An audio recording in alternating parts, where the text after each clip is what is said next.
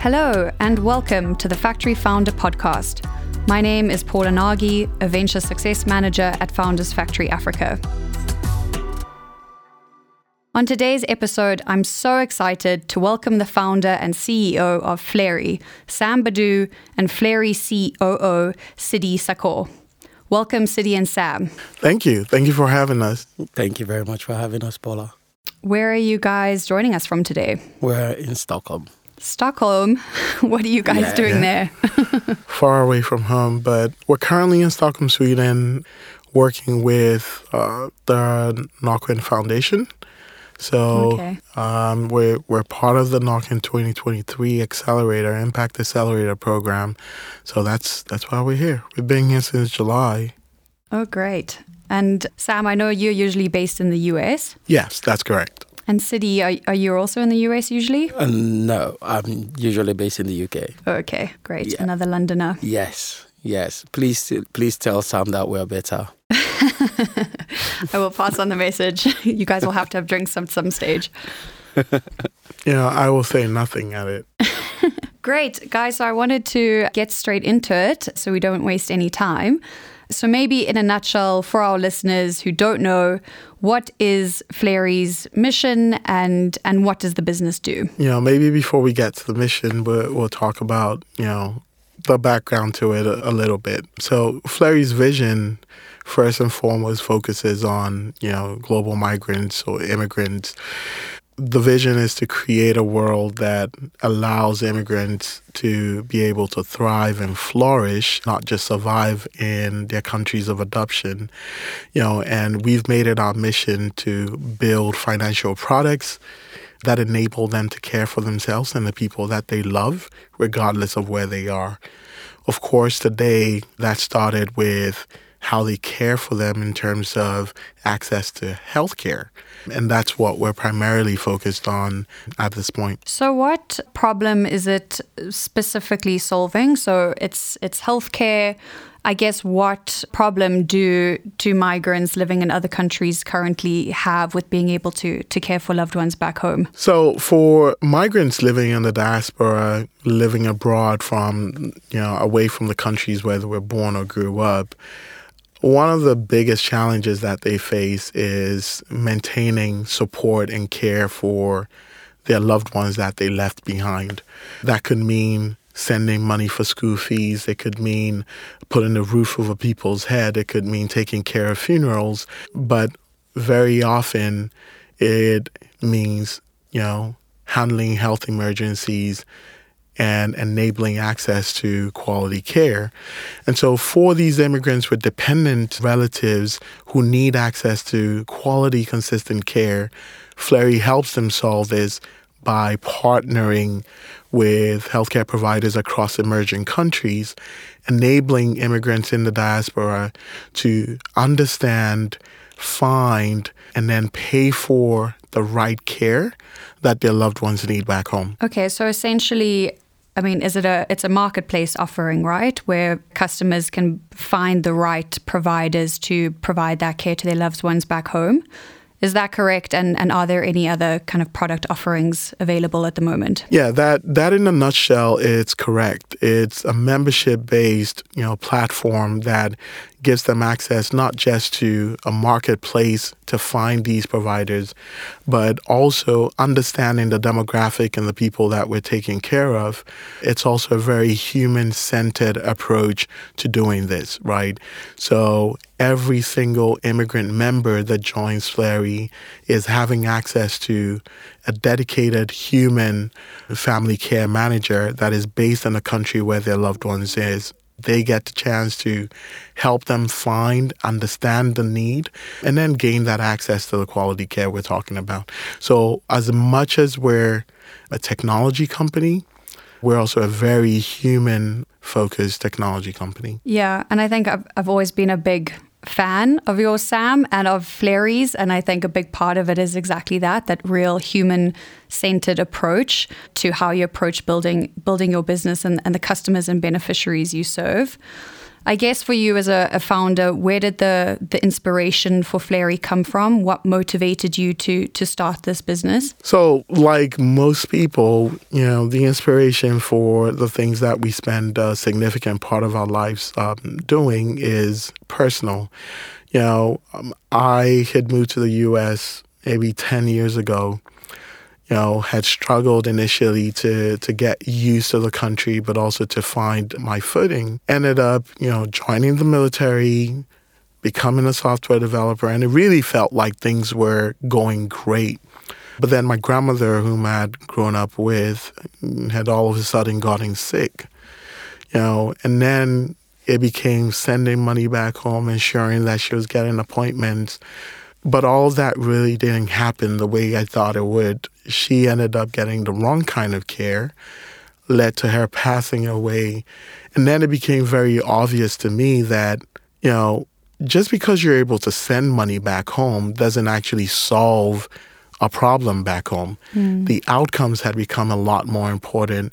This is what really led to talking to other people, discovering how big of a problem this was, and then finally deciding, this is worth solving, not just for myself, but also the 48 million immigrants who are working in America, and even the hundreds of millions of other immigrants around the world dealing with the same issue.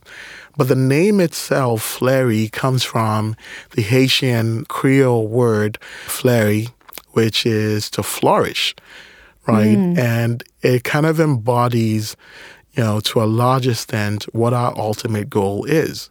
When you look at immigrants today, you find things like, immigrants, we get the job done, right? They shut up, they work, they get the results. But the reality is, do we ever associate, immigrants with peace of mind, self-care, success and enjoyment of life, vacations, right?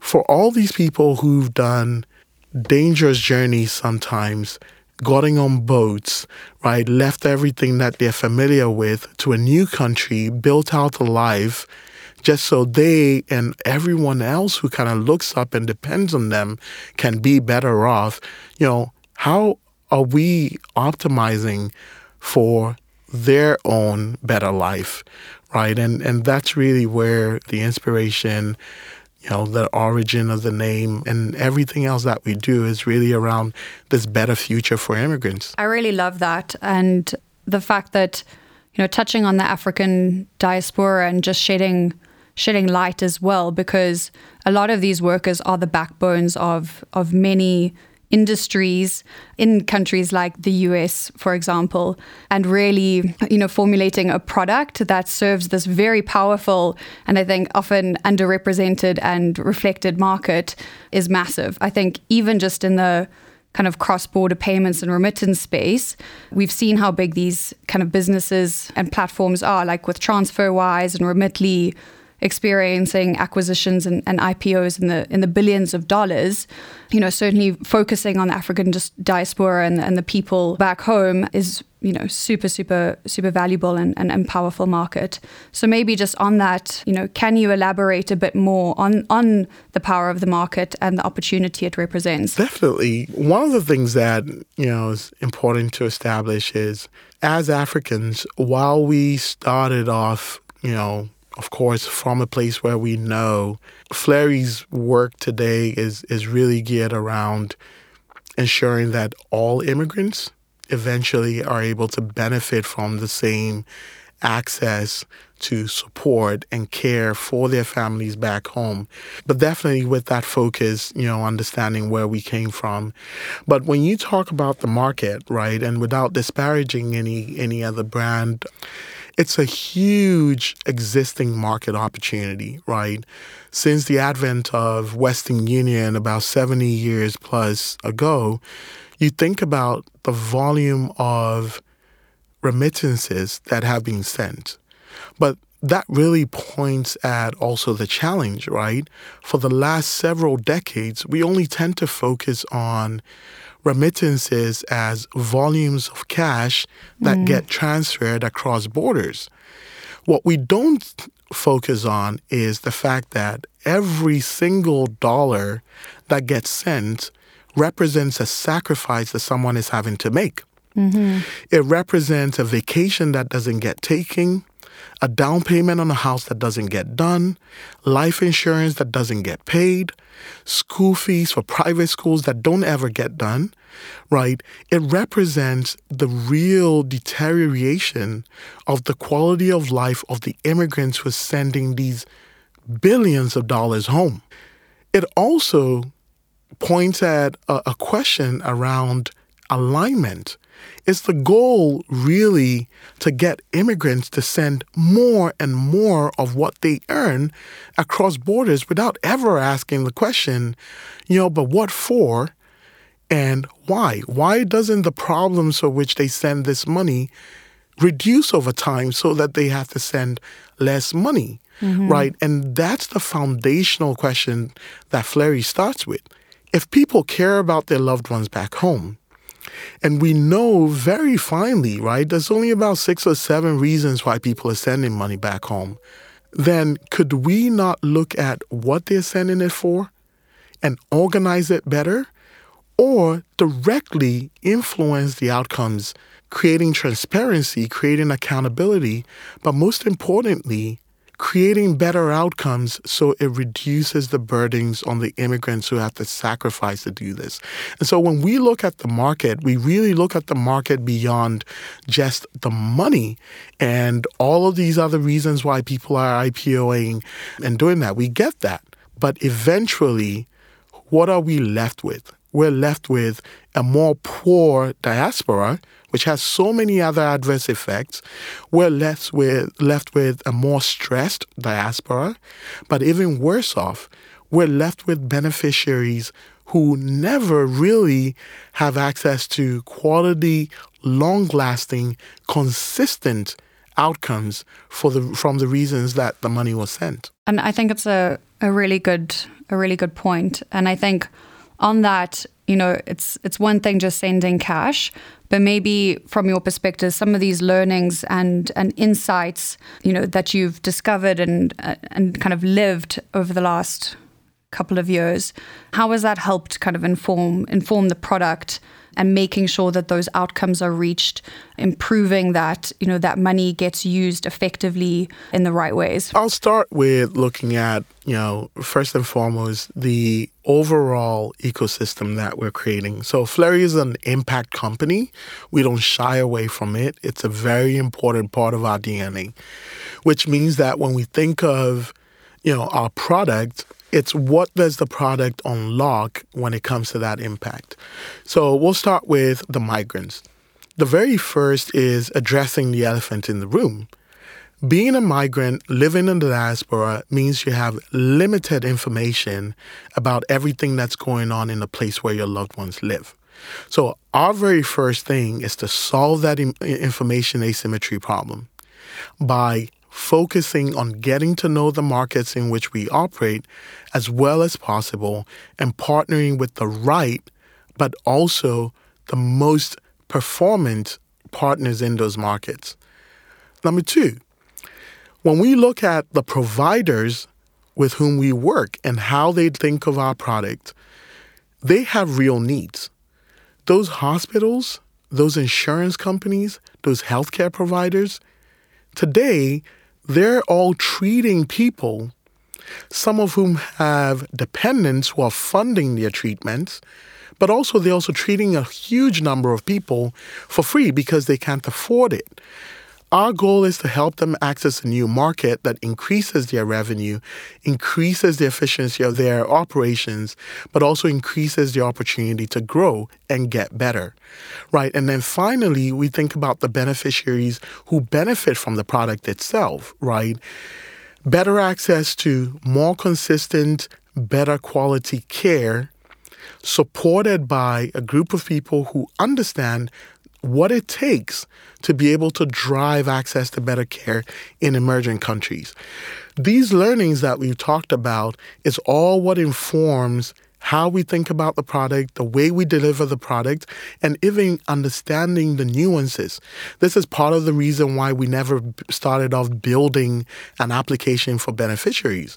Because if you think about your 70-year-old mother who lives in a village in Ghana or Nigeria or Lusaka, right, an app doesn't benefit this person. They want trust. They want a real human. They want someone who understands their local language and is able to deliver access to care in a way that they care and appreciate. I mean, on that, in terms of, getting that message to your customers and people living in the diaspora that do want to support their loved ones back home, I guess, how are you approaching acquiring these customers? Have there been any challenges along that journey? And I'll open this up, Sidi. I don't know if you want to chime in as well, or Sam, you can go for this question. I'm happy to jump in.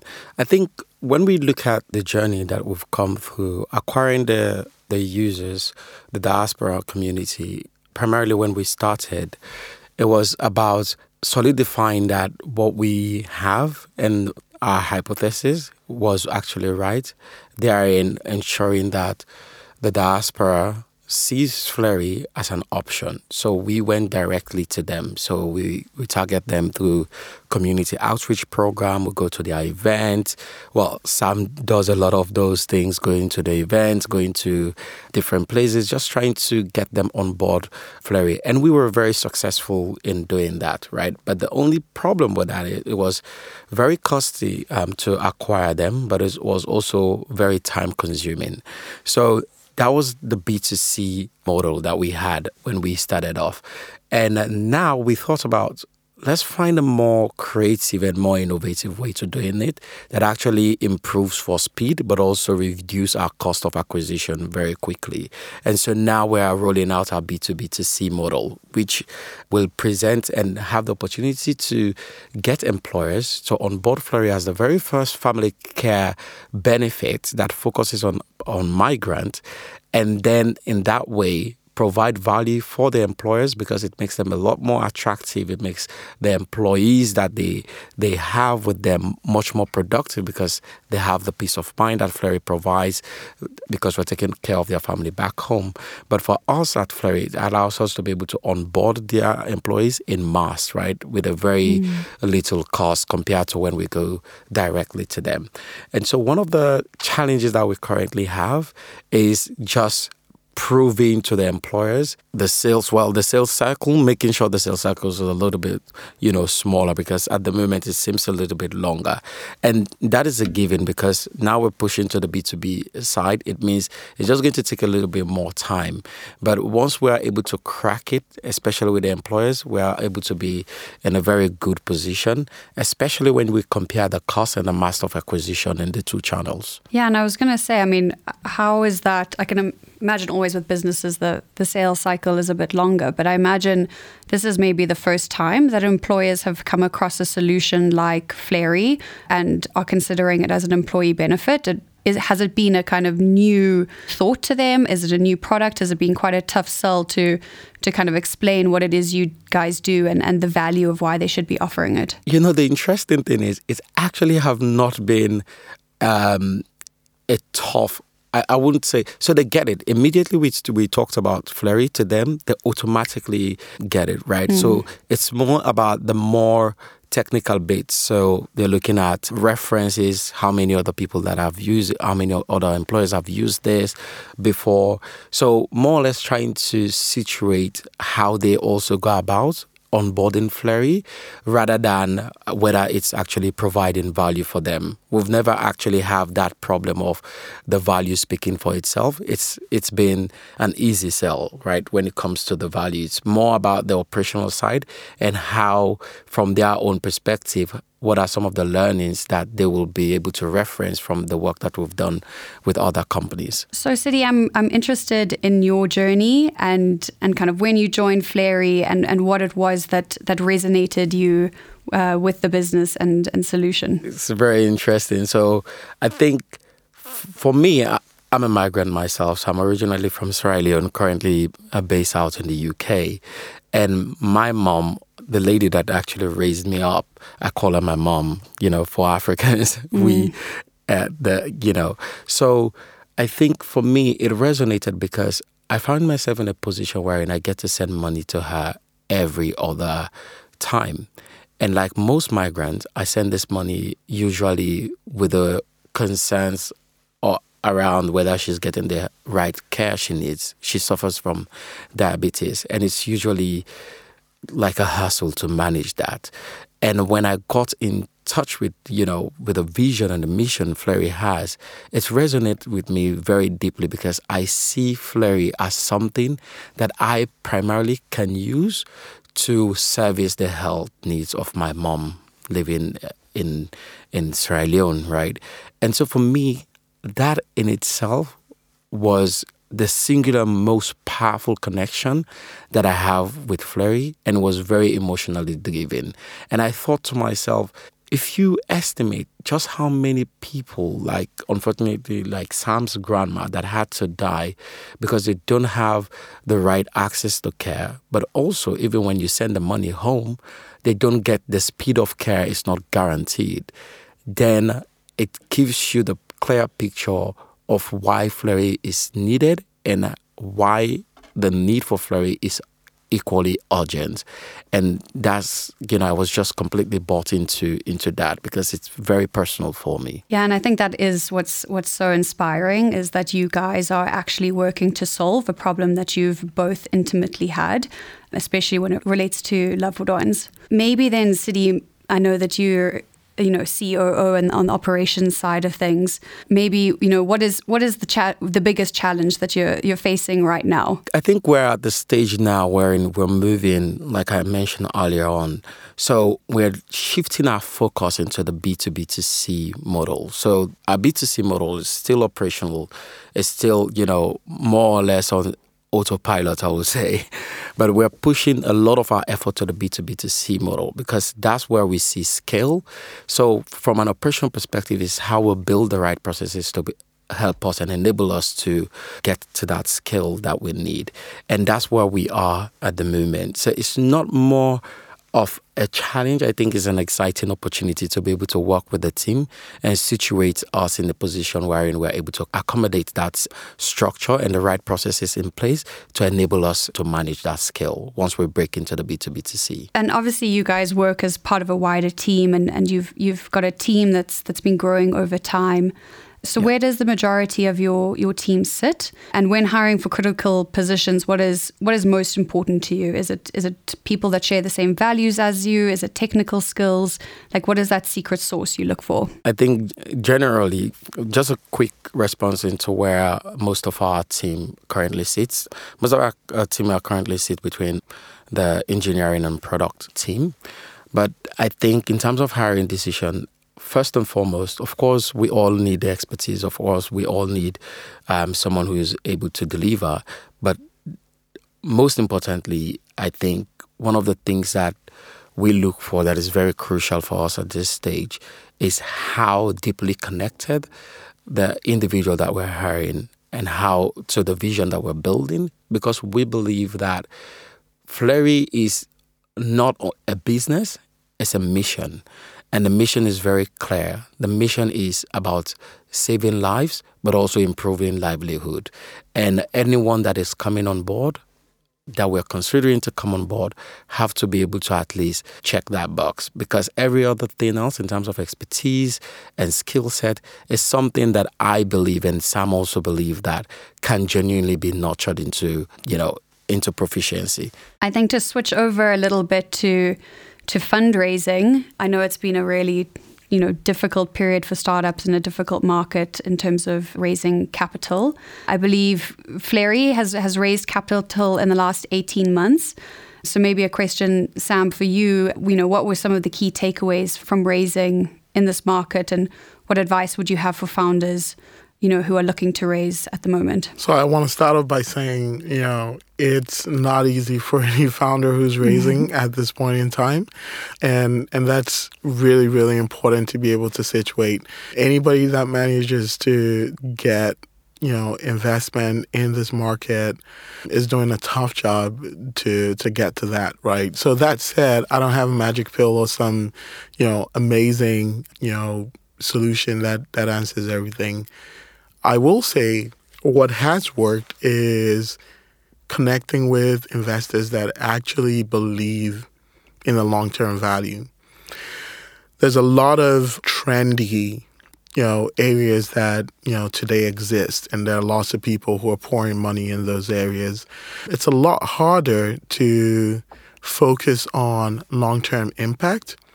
And, if you're an African founder or you're an Africa or emerging markets focused founder, then you will know that most of the problems that are going to be solved are not going to be solved in 18, 20, 24, or even within the next 5 years. And that's evident, right, in the kind of businesses that we're seeing and the results that we're seeing.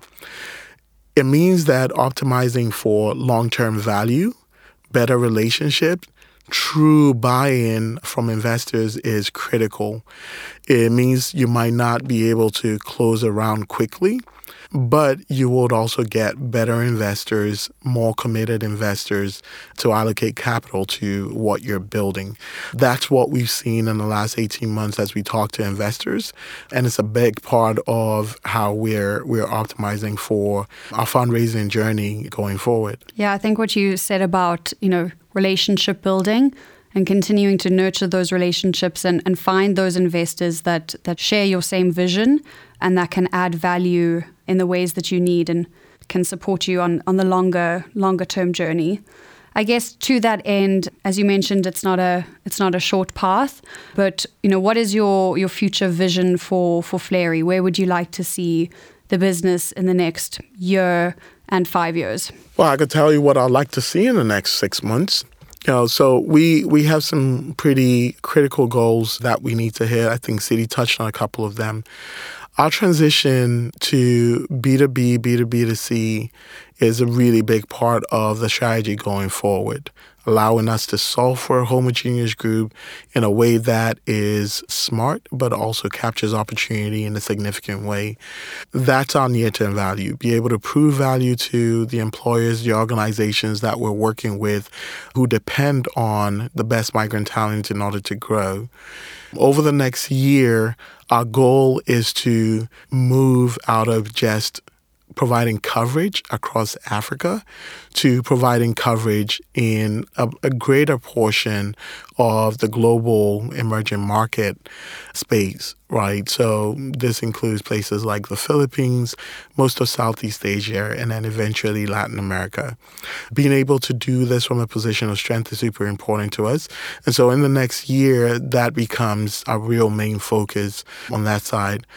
Going forward, it's really focusing on what provides and drives value for migrants within their new countries, across their families, and in a way that enables them to live a more deserving life. And just to clarify, on the markets front, at the moment, are you servicing customers in the US or is it other markets as well? So at the moment, we think of markets in terms of corridors and then, primary markets where our actual members are. Today, we serve immigrants in North America and in the UK. Those are our main focus markets. But then we have customers who are outside of those markets as and when they're coming in. Not critical for us, but we happen to have a solution that is geographically agnostic, and we take advantage of that as much as we can. Great. Well, I'm certainly rooting for you guys. I really back the vision. I back you guys as a team, and I'm really excited to see where Flary goes over the next couple of months and years. So yeah, I'm watching this space. As we begin to wrap up, is there anything I should have asked you guys? Is there anything more that you would like to voice on this podcast? It would have been interesting to talk about, how investors have kind of helped accelerate the mission and the work that we've done, especially acknowledging the fact that Founders Factory was our very, very first investor. Always remember that. We were the first. We believed in you. I certainly do not forget that. I don't forget, the meetings with Sam, with Rue, the bigger team. Some of my most loved people work at Founders Factory. Tabiso, lots of people there that I have fond memories of. And I think it's super important to understand that, the people that come along the journey, the team, the investors, the early customers who believe even when everything is breaking apart, makes a really, really big difference to both the motivation of the founders as they build, but then the motivation of the team and, collectively how, we think about the problems and challenges we face. I mean, I'm sure there's not just one thing, but, what are some of the biggest value adds that investors that you would like from investors or that investors have been able to provide you? One thing that I will say has been phenomenal has really been the network, right? We're building a product that really relies on people, relies on access to certain people, but also is driven a lot by introductions, early belief, and people just saying, hey, I know them, I trust them, I believe in what they're doing, and being able to push that. I think we've had a lot of that, and also noting that a lot of our investors are also users, right? That's a significant part. I don't know how it works for other people, but this makes a big difference to us because the feedback that we get is not just driven by financial interest. It's also driven by the fact that, hey, their parents are actually getting services through us. If we're not meeting that lowest bar, right, as people who are already motivated financially by what we're building, then it's going to be harder to solve for the greater population that we're going after. So I think that has been a real sticking point with our investors. That's a good point. Okay, great. I think maybe last question for both of you, just to leave something with our listeners, and maybe you need a bit of time to think about it, but for each of you, what is the best piece of advice you've ever received?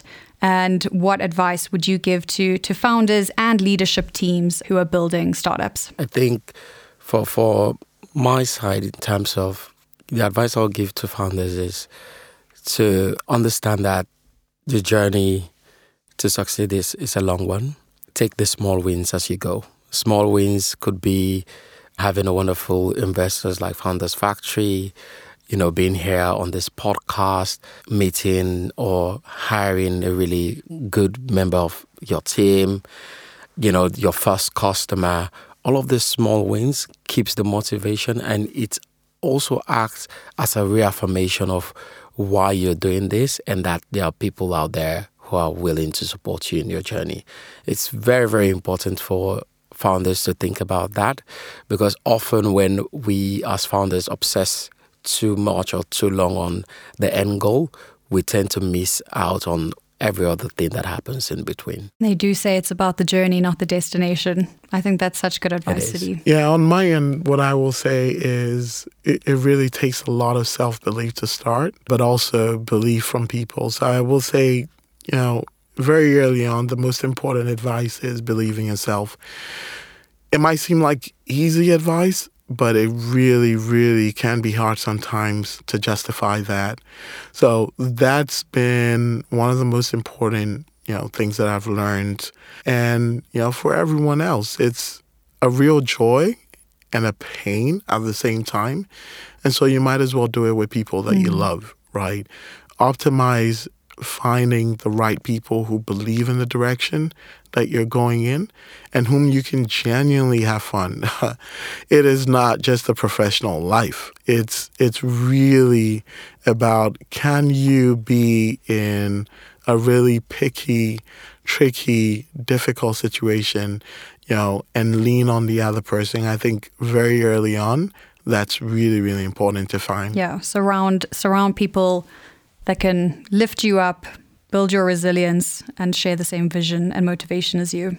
Really good advice, guys. Thank you so much.